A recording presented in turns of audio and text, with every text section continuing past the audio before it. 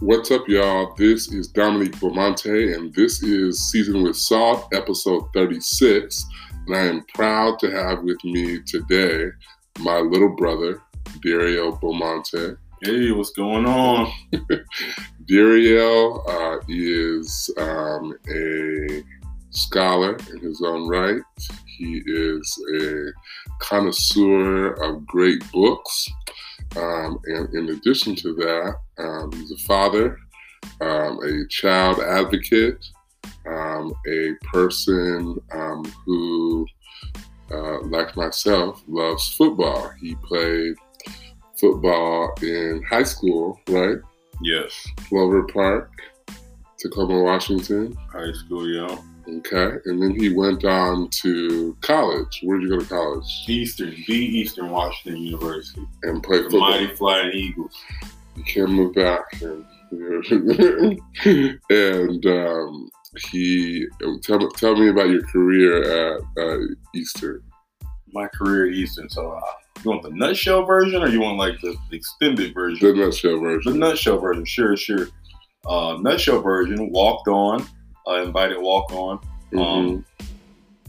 Did the whole the scout team thing, was the guinea pig, did all that, earned my way on to eventually earning a full ride scholarship, and did it that route and became a captain and all that sort of thing. So that's the nutshell version. We did win a national championship, so I can never go without saying that. Yeah. A tremendous college career as an athlete and scholar, and certainly proud of him, proud that he is my brother. I thought that it would be cool to have him talk today because there is a great divide in amongst our country when it comes to race and racial reconciliation. And one of the things that's abundantly clear is that sports is at the center of these discussions. So I asked him to join me today. We're going to talk a little bit about sports, and I'm glad you came. So yeah, we're getting ready to get right into it.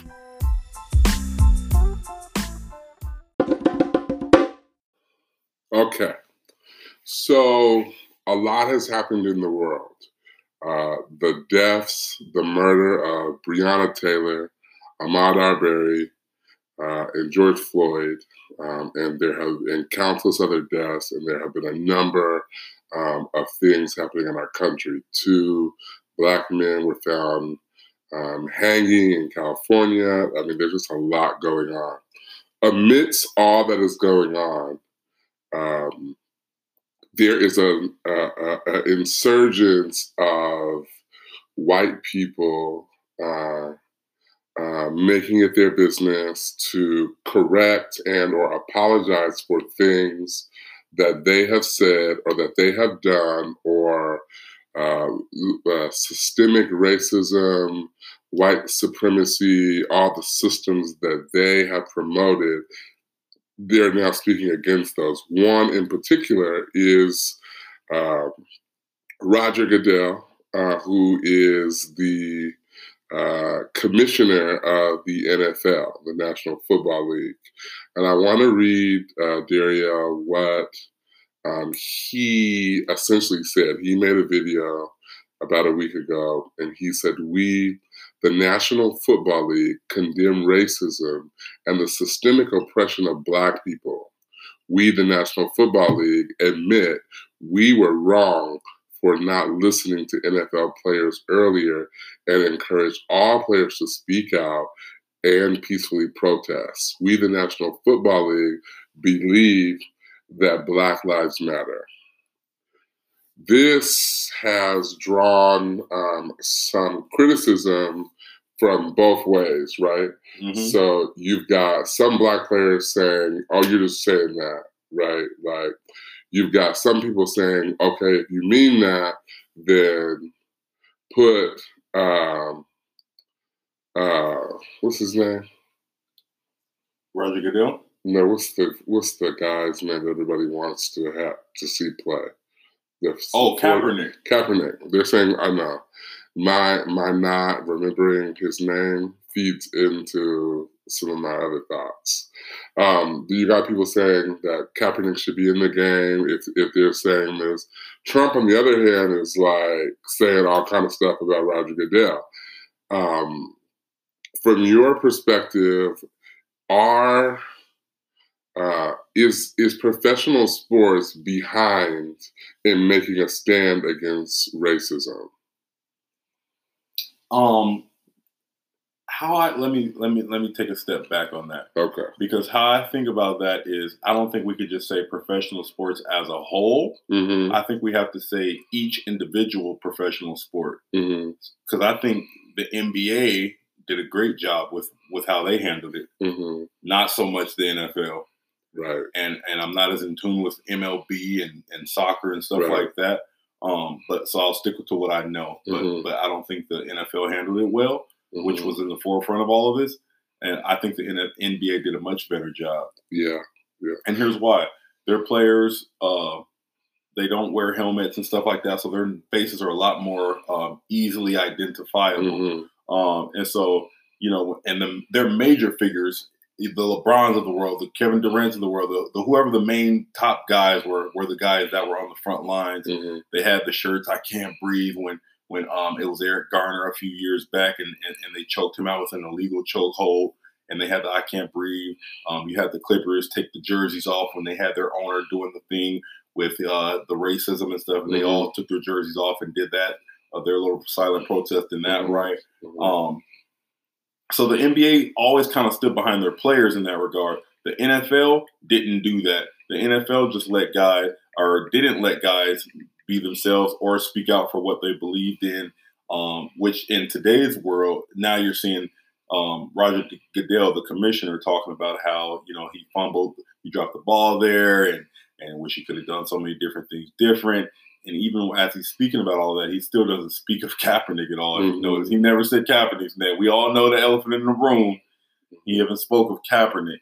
So I think that the NFL fumbled the ball in that big time because they had guys that were afraid to take a quiet protest, or were afraid to put a fist in the air, or were afraid to lock arms, or whatever type of silent protest they were trying to do during the anthem for police brutality and injustices against people of color. They were scared to speak out against that because they were fearful of their jobs, and that had to come from somewhere.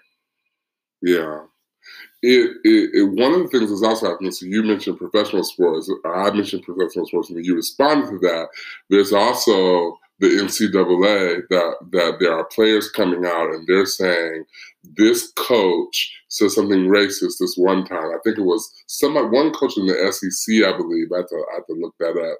Who alleged that he had a team meeting about racism, and the players were like, he did not. There's just a lot. Then I seen, and kind of the SEC has kind of been kind of the face of some of this because they kind of have been out front and they're in the Deep South. But I noticed the other day that the NCAA was saying that they want to take the day off on Juneteenth, but they said that they wanted to take the day off on Election Day because they wanted to make sure that all Black athletes were registered to vote and participated in voting. So there is this sort of attention being given to like inequities in professional sports, and you have like these people like Roger Goodell who are saying Black Lives Matter and that they were wrong and that people should have always been able to protest freely. But, if the question is like, is it athletes' job? Like, should they be taking the time to become activists? And how far should that go? Is it like, should we expect for everybody else? So last week, I'll give you an example. Laura Ingraham, she's that chick from Fox News that said, "Shut up and dribble." She said, "Shut up and dribble." Yeah. She told LeBron to shut up and dribble. She was at that time defending what's his boy from the quarterback from the Saints, Breeze, who initially said that he did not support anybody disrespecting the flag. He pulled that back so fast. He pulled that back real fast because what he realized is that it was an insensitive time, and he represents a team that is like largely African American, and he represents a city that is largely African American. And so he released the statement being like, but it was LeBron James who was like, dude, nah, unacceptable. And like there are less players in the NBA, and maybe they have more privilege than NFL players. But I guess I wonder, like, how much of a responsibility do players have in like speaking up when this stuff happens? I think they play a huge role. Mm-hmm. Now you got the commentators of the world that's going to say shut up and dribble because that's what you get millions to do is dribble the ball and dunk and all that. But the platform they are given is so much bigger than just that. Mm-hmm. They're standing in the shadows of guys like Muhammad Ali. Mm-hmm. You know what I mean, and Kareem Abdul-Jabbar and guys that stood for something and guys that kind of paved the way on injustices happening and speaking out and being more than just an athlete, using your platform to elevate the cause and speak out on things on a larger scale. I just feel like they have a moral obligation. Do they have to? No. You could shut up and play ball, and a lot of people won't fault you for that. But the top guys, the LeBrons of the world, the top football players, the Mahomes of the world, the Deshaun Watson, Russell Wilson, all the top athletes, we're leaning on you now. Because when it was Ali, when Ali was the forefront of sports, he did what he had to do. He spoke the truth. He laid it out there and he did it for the people. And in the prime of his career, he made a decision that before I go and fight for a country that's not even giving me equality, I'll sit in a jail cell before I do that. That's about as bold of a proclamation you could ever make. In the prime of his career, he wasn't old or washed up, none of that. In the prime of his career, that's where he stood on that. So I think all these new guys, LeBron and everybody else that falls under that, are in the shadow or in the footsteps coming up of guys like Ali, guys like Kareem Abdul-Jabbar, that did this thing and did it for real. Jim Brown, all these guys that were activists. So just because you're an athlete, just because I was given God-given ability, doesn't mean that I don't have an opinion on something. Doesn't mean that I'm not still a black man. And that's just kind of that. Yeah. I mean, I think that like one of the challenges with being a professional athlete is that in a lot of areas or sports where white people play very dominant roles, like they get to choose who they want to be and how they want to show up. Like they pick their agents, they pick the companies that they represent. They have a very strong voice. The problem with Black people is that we have been told what we can say and what we can't say. And because we have been told what we can say and what we can't say, like we've been told, well, if you want to keep this contract, shut up and play. Like this idea of like shutting up and dribbling is not like founded by Laura Ingraham. It's the mindset of a lot of different people. It's been the mindset of the NCAA, right? Because there are players like these players like yourself, like a lot of D1 players, like you work out, you do workouts, your entire life is transformed in order to help make money for these institutions, right? Now when we're talking about pretty much reparations for athletes and them having the ability to make money off their own ability, like a lot of people have something to say. They're like, well, why should they have to? Their scholarship is their pay. Well, that would be cool if the head coach like wasn't getting a salary and a bonus. Right. Off of their talent and what they do. Right. And so, like, players really have the opportunity to advocate for themselves. But, like, I think the thing that's missing and the thing that we need to be talking about really is how do the Roger Goodells and the Breezes, how do they stand up and start advocating for things that they have seen? Because asking us to continue to fight our own battle is one thing, but like there are people who see the inequities, especially in sports and athletics. They know that there are inequities that exist and they ignore them, right? And so, like, what do we need white athletes to do? That's deep. I was having the same conversation with a couple of colleagues the other day. And it was literally centered around the same thing. If you'll just bear with me for a moment, we were talking about, we had a roundtable at work, and they were talking about there was a lot of different races in the room, but for some reason I felt like the whole talk was centered around me, and they were asking, "How do you guys feel?" and all this sort of thing. And I got to saying, nothing's ever going to change until white people get on board with this thing. Right. Like Black people, we've moved the needle as far as we could. Right. Like we've been yelling this for hundreds of years. Like this ain't nothing new to us. Like we've been telling y'all forever. But to move the needle forward, it's going to take some white people, and that's what's starting to happen now. Look at J.J. Watt. They were talking about, J.J. Watt's a real clean-cut, stand-up white guy, but kind of, blue-collar. But he's one of those guys that, in theory, you would look at and go, oh, man, like, he's a hardcore. He kind of has this, like, you feel like maybe he voted for Trump. I don't know. I don't know what he does in his personal life. But he has this thing about him where you would kind of think like, oh, he's standing for the flag and all this. And someone put on his Instagram the other day, they were coming at a different player that was saying that they're taking a knee this year, and they put J.J. Watt would never do that. And J.J. Watt went out of his way to respond to that just random person of all the millions of people and went, A, don't speak for me.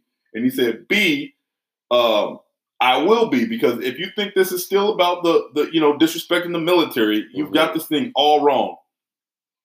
And I couldn't have been happier for J.J. Watt in that moment. And here's why. How big is it for a guy like him that so many people look at and expect a certain thing from? He comes out every game with the flag and he's waving it all around. And he comes out and he symbolizes a certain thing for a certain demographic of people. How big is it for somebody as prominent as him to come out and stand up and say, this thing is not about the military or any of that. This is a much deeper issue than that. Nobody's trying to disrespect the military. This is about injustice happening across America. And for him to say that moves the needle further. And then you got the next, now that opened the door. So then the next guy came out. Then Baker Mayfield came out. Prominent, number 1 overall pick quarterback, white guy, came out and said, hey, man, pull your head out your behind. And he didn't use those words. He used a 3-letter word. He said, pull your head out your behind. It's not about the military. It's not about disrespecting the police or anything like that. This is about social injustices happening to Black people. And that's the thing that's going to move this forward, because they can reach audiences that me and you can never reach just off the mere fact of I look like how I look and you look like how you look. But they reach a whole demographic of people. That's what moves the needle forward. Yeah, I agree with that. And I think, like, just in general, like, I appreciate the white people that have stepped up to buy the Black Lives Matter T-shirts and to come to the marches and to say, when George Floyd cried mama, all mamas were summoned. And I appreciate the visual attempts to create unity. But I believe wholeheartedly that if there is to be change around racial reconciliation in our country, it's going to start at the kitchen table when white people are looking at white people, when they are at their play dates, when they have the opportunity to say to one another, let's challenge this white supremacy that we have been able to benefit from all of our lives, and let's talk about like what we can do. And the reality is that, like, as a Black person, I'm not looking for a handout. I'm not asking white people for help. I'm asking white people to realize their privilege, right? And sports is just this really unique thing because, like, we've talked about the $40 Million Slave book that deals with like the misogynistic and the emasculation or the overmasculation of Black male bodies, Yep. and how you heard people talking about just so many, just how the Black body is viewed, and there are so many examples of the way that the Black body is viewed, and especially by white people. In systems like sports. And so we really have to revisit our thinking. And it starts early, right? Like it starts with, challenging like our perspective on like seeing. I seen this sign that said that it said, it was referring to white people, I assume, and it said, they want our rhythm, but they don't want our blues. They want our rhythm, but they don't want our blues. And they sing our songs. They take advantage of our music. There are all of these ways that the world has embraced the things that are culturally African American, but at the same time, they're silent about the ways that African Americans are treated. And those are the types of discussions that we need to be having. Like, how can we challenge the way? And I think this is the perfect time because, like, campuses are not meeting. Campuses are not going to have class in session in the fall like they've had before. Like schedules around football and other sports have had to be revisited because of the ability to. But I think we have this opportunity to make some statements about like how the lives of Black athletes matter, the voices of Black athletes matter, and that people have the right to advocate for themselves, but also the people who have been using their power to manipulate these systems need to stand up. They need to be like Roger Goodell, at least in word, and say, we made a decision that was wrong. And the thing, though, that kind of upsets me about this is that it's almost like Roger Goodell had to give these Black players permission. And that makes you feel uncomfortable. I was on this. You can kneel now. Right, you can kneel now because I said. It's socially acceptable. It's socially acceptable now because white people said that we can't. Even some white people are okay with it now. Right. You can kneel now. Right. I was on this call. I won't say what the call was related to. And on the call, there was a white person facilitating the call. It was around some of the stuff that's happening in our country. And the person said, this white person with a lot of power, they said that it's time for us as white people to step back and allow Black voices to rise to the surface. And they started talking about, but the thing that like really caught me off guard was she said, we need to lead, we need to like kind of like manipulate systems from the end and let the Black voices be heard. And I thought to myself, like, no, I think that we need to be thinking about how we got this far with these systems that are predominantly African American, with no leadership that's African American on boards of directors, in C-suites, in executive suites. How do we get that far? And the same is for sports. Like, what is it that we're doing in these systems that means that you can play college football for 4 years, in NFL for 5 to 10 years, and then graduate from these systems and not be eligible or not have some type of skill set that would elevate you to being a head coach of a football team. Right. Like, why is it that, like, how do you, and then let's even look beyond that. Like, where are the Black general managers?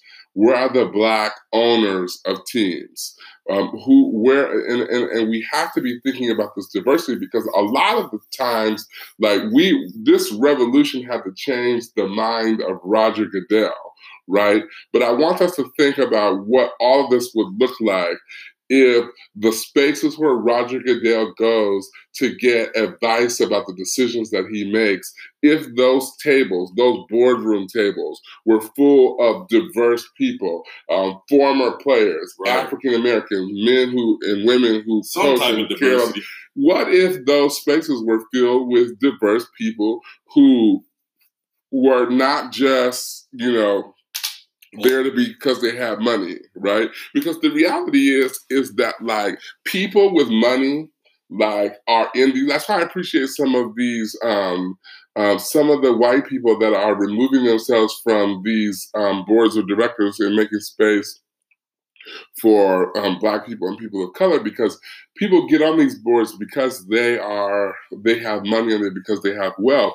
Well, you gained that wealth because you had a head start, right? Like, and so since you have a head start, you have all this influence. So you have somebody with a physical ability, and then you have somebody with money, and the people with money have more influence than the people with physical ability, and then that just system just grows and perpetuates over time. Brother, can I interject? You can. Can you and I need you to say what we were talking about earlier. I need you to tell the story or the excerpt or whatever that your friend said to you. And I think that like there's not a more perfect way to put it, because sometimes I'll be sitting with my white, some of my white, my friends, teammates from college or colleagues at work, and I'll be trying to explain this thing, and I'll never just quite have the perfect words to make it make sense in their mind. Mm-hmm. Can you explain when you were talking about earlier when your buddy in the house and all that? Oh, I had read this meme. One of my fraternity brothers posted this kind of meme-ish or a quote from somebody where they were saying that when they went to buy a house, that their lender was like, hey, like, can't you get your down payment from a family member? Because most first-time home buyers, they get their down payments from family members up to $50,000 to $100,000.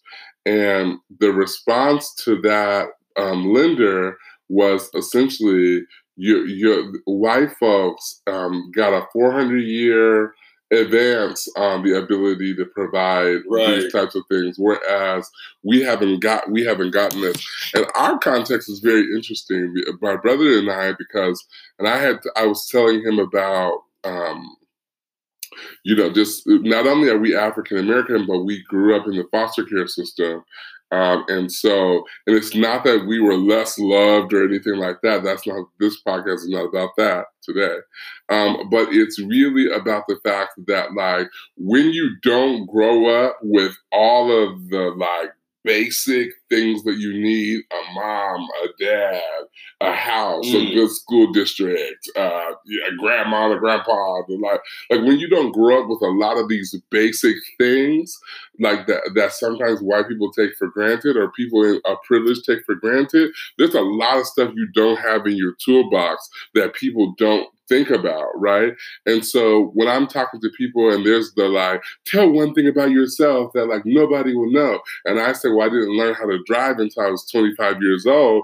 Like people will be like, how could that happen? How could that be? And it's like, that wasn't on my radar. Driving wasn't on my radar because I was focused solely on surviving. Like my sole purpose in life, like there's so many things that I did not have because I didn't know how to access. I didn't know where to start. I had to depend on a lot of people to get stuff, and there were some things that I hadn't even experienced until my late 20s because I just didn't have the privilege of being able to experience them or even know how to go after those things early, right? And so I have a lot, like most African Americans, like we've got a late start, and really this conversation has to go back to how we got to this country, like how we got to this, like how we got to this space, and ultimately around like reparations, and not even like cut us a check,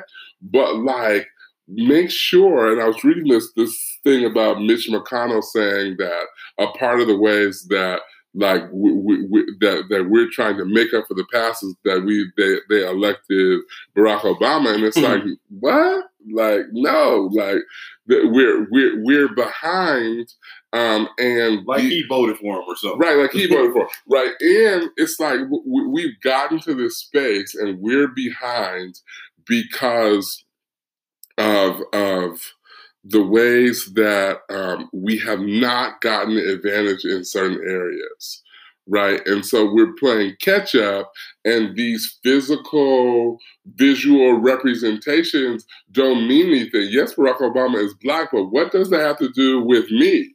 Right. Right? Like, he's also a Democrat. He represents a party. He represents liberalism, but that's not him, like, catching me out, right? Like, Right. like, that's, I still am responsible for undoing, like, centuries and centuries and centuries of, like, systemic racism. And I don't expect Barack Obama, just because he's Black and he was the president, to fix that. It makes a lot of sense. And it took the most well-spoken, articulate, light-skinned Black guy to make it in. Yeah.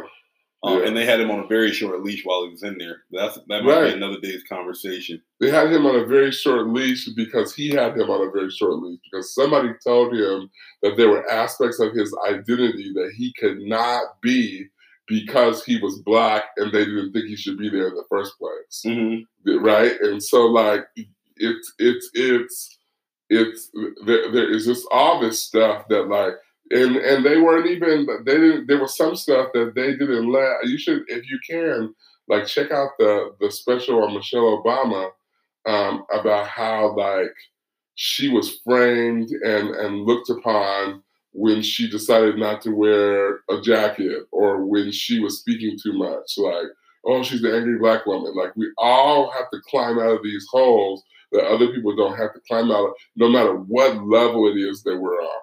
Right. Another thing. I want to go back to something you were touching on, and I didn't want to cut you off because you was going, but I wanted to touch back on just kind of that thing in the room that we never really discussed when we're talking. Like, we can't really describe, like, what's that difference? What is that upper hand you have on me, or what's different about your life than mine? Mm-hmm. Take, for example, when I came home from college, and all of my white brethren, mm-hmm. they took off and went to Europe and traveled with a backpack for 2 and 3 months. Mm-hmm. Mm-hmm. And I was so confused, and it looked like they were having a great time, and they were posting pictures every day, and it was looking good. And I'm at home, and I'm busting my butt, and I'm struggling, and I'm living on friends' couches, and I'm just trying to make it work. Mm-hmm. And in the back of my mind the whole time, I'm like, how in the hell can they afford to do that? Mm-hmm. And I'm like, how can you just stop life for 2-3 months and just go and do that? Right. And I had the nerve enough one day to ask one of my friends that I was close enough with, mm-hmm. man, you just took 3 months off from life mm-hmm. with a smile on your face. How did you do that? Mm-hmm. And he's talking about, different situations that his family had set up for him, or when his grandparents passed away and they had money in trust funds that he couldn't touch till he was 26 or 28, and all these different things, stocks, bonds, and just all these different things that were set up for them. I got a ton of graduation money. I got a few $1,000s. And I'm like, what? Mm-hmm. We get an offering at church. Some old lady at church might put $10 in your hand. Right. But it's just different. Like, yeah. And it's just like, dang, like, for real? It was just mind blowing to me. Right, and I think we have to think about that too. Like, like the $10 that the old lady at church put in your hand. Like, what does that $10 represent to her? It represents her SSI check. Yeah, it represents something that she had to save over a long period of time. It was important to her. It was something that she valued, because it took her a while. Whereas, like, you have people that are, like, still benefiting from money that was generated because of their access and their use of slaves. Yeah. Right. And I think that's a crazy way of thinking of it. But, like, there are people who are going to college on, like, slave labor now, right, in 2020. Mm-hmm. It's crazy. Yeah, because it's off of a name and things like that. And it's off of, if we want to start digging into this just a little bit, when you go back to that time, it was all about who owned land. Right. So there was white people that were looked at as less than because they didn't own land. Uh-huh. But they weren't. They could work their way out of slavery. We didn't have that luxury of you just owe this debt and then you're free or whatever. And so it was all about if you own land or not. And where would we get land from? We didn't know how to read. We didn't know anything. Right. So how would we know how to accumulate some land? Right. And that was the only thing you were judged off of at that time. Mm-hmm. Yeah, there's so many inequities that are still manifesting, and a part of the manifestation is like very interesting because like it really causes you to look at looting a different way, right? Mm-hmm.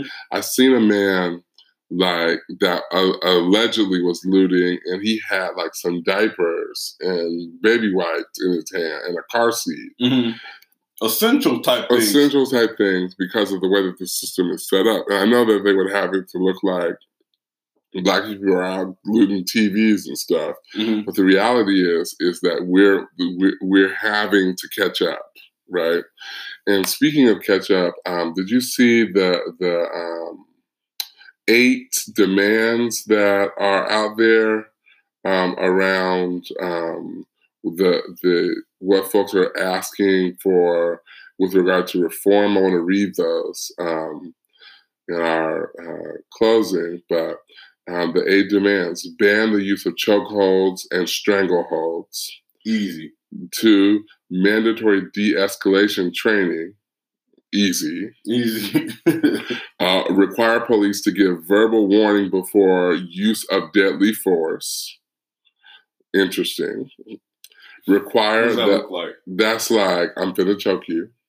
I'm about to shoot you. Get ready. Right, get ready. Require that all forms of nonviolent and less lethal force are used before having to use a gun. Require officers to intervene when use of force is used, and require them to report it to a supervisor immediately. So you're manhandling a guy. Mm-hmm. It's my job to be like, hey, stop that. And also, I'm going to tell on you. You would think in theory it would already be like that, but it's the good old boys club thing. And I mean, this sounds good. Keep going. Number 6, ban shooting at moving vehicles, which you would think would be, okay. Number 7, establish a force continuum where the most severe force is restricted for the most severe cases.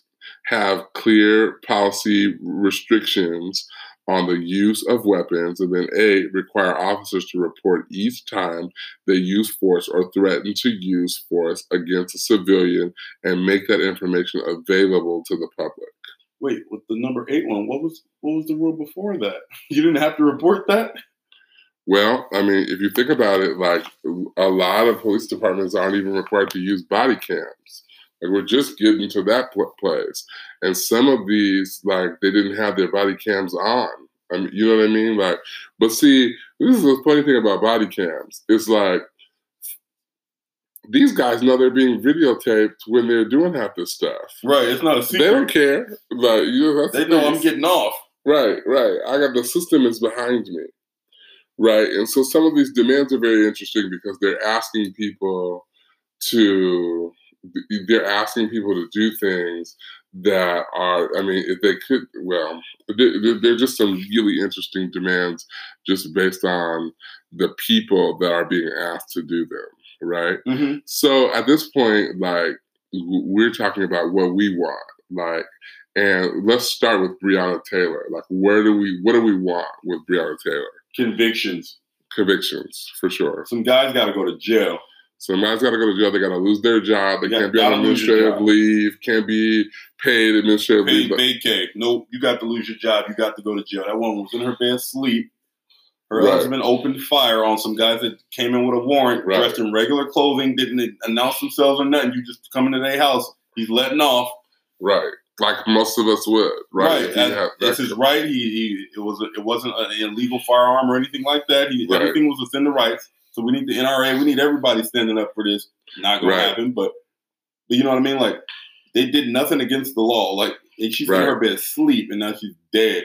Right. The people that they're looking for had already been captured by policemen already earlier in the day. Even the reason why they were even using that, they're going to Breonna Taylor's house is because they said that her car has shown up at somebody else's house where that may have been doing drugs, or that she may have received a package at her house, just something that wouldn't equate to even touching somebody. No. Right? Like, I mean, let alone like entering into their home at 1 a.m. Like, you know, like, I mean, it's just crazy to me. Plain clothes, not identifying yourself. Right.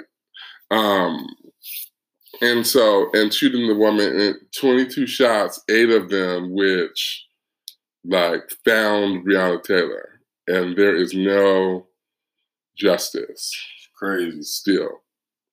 Right. And we see laws changing. We see people like, you know, moving in the name of George Floyd, but we really need to see justice in these other areas. If one thing that people can do, take the time to watch the hearings associated with the murder of Ahmaud Arbery. They are shocking, right? Like, to hear these police departments like giving their take on how this stuff happened. And there is no like, he did this, and then one of there was one question about like, well, why did he just run away? Well, after he was shot, he chose to fight. Like, but there are a lot of, it's kind of like the whole George Zimmerman thing, where he should have just went home. Well, you know, that again is an example That's a white privilege thing. It's a white privilege thing. It's where people have higher expectations for Black people than they have for themselves, right? So they know what, and look at George Zimmerman. He's signing Skittles in 2020, right? Like, and we're talking about what Trayvon Martin should have done. By the way, his mother is running for public office, so down there in Florida, look her up and support her if you can. But like, so we need justice. We need justice for these people, but we also need like change in our government and in our systems. We need to vote Donald Trump out of office, and everybody who supports him needs to be out of office, because it is no longer acceptable to walk in this spirit of racism and white supremacy with no accountability. And absolutely, you cannot say Black Lives Matter and be talking about the clear and just intentional disregard for Black life and the life of people of color that comes from the White House in general.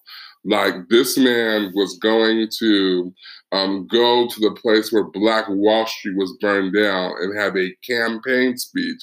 Somebody had to tell him, I don't think you should do that on Juneteenth. Just not good timing. Like, maybe, like, and I don't even know. I think he knew what he was doing. Right.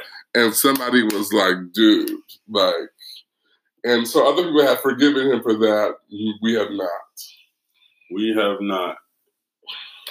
So, I mean, there's going to be a lot of talk about where do we go from here. Our stance is, where do y'all go from here? Because we just going to keep doing what we've been doing. Like, we're going to say more, but we ain't going to say nothing different from what we've been saying. Right? Like, because, you know, if we have to use whatever privilege we have to advocate for ourselves and others, but we have to be cognizant of the fact that there are people with more privilege that need to be saying more. Yeah. Yeah. It brings it back to what I was saying in the beginning. Black people have moved the needle, I think, about as far as they could. We've been yelling it from the rooftop. This isn't new to us. Right. Like Will Smith was saying, racism isn't new. It's just being filmed. Right. All this stuff isn't new. It's just being filmed now.